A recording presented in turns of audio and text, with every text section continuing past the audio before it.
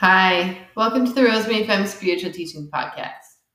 I'm releasing spiritual teachings about 5 days a week, so tune in for more spiritual teachings. Today's spiritual teaching is called A Way of Being in the World That is More Free. You need to be a better person to yourself. You can do this because it is a way to be in the world that is more free. You need to be in the world in a way that is a better way, that is a free and a new way. You can be a free person. You are a new person. You are a great person. You can have a new way of living that will make you a more free person. You can make a new way of living that is a better way of being on the planet. You can do a new way of living. You are a free person. You are a new person. You are a new person. You can be a new person. You can be a free person. You are a free person. You can be a new person. You are a person who can be free and make your life more open and work in a more full and harmonious way. You are a new person.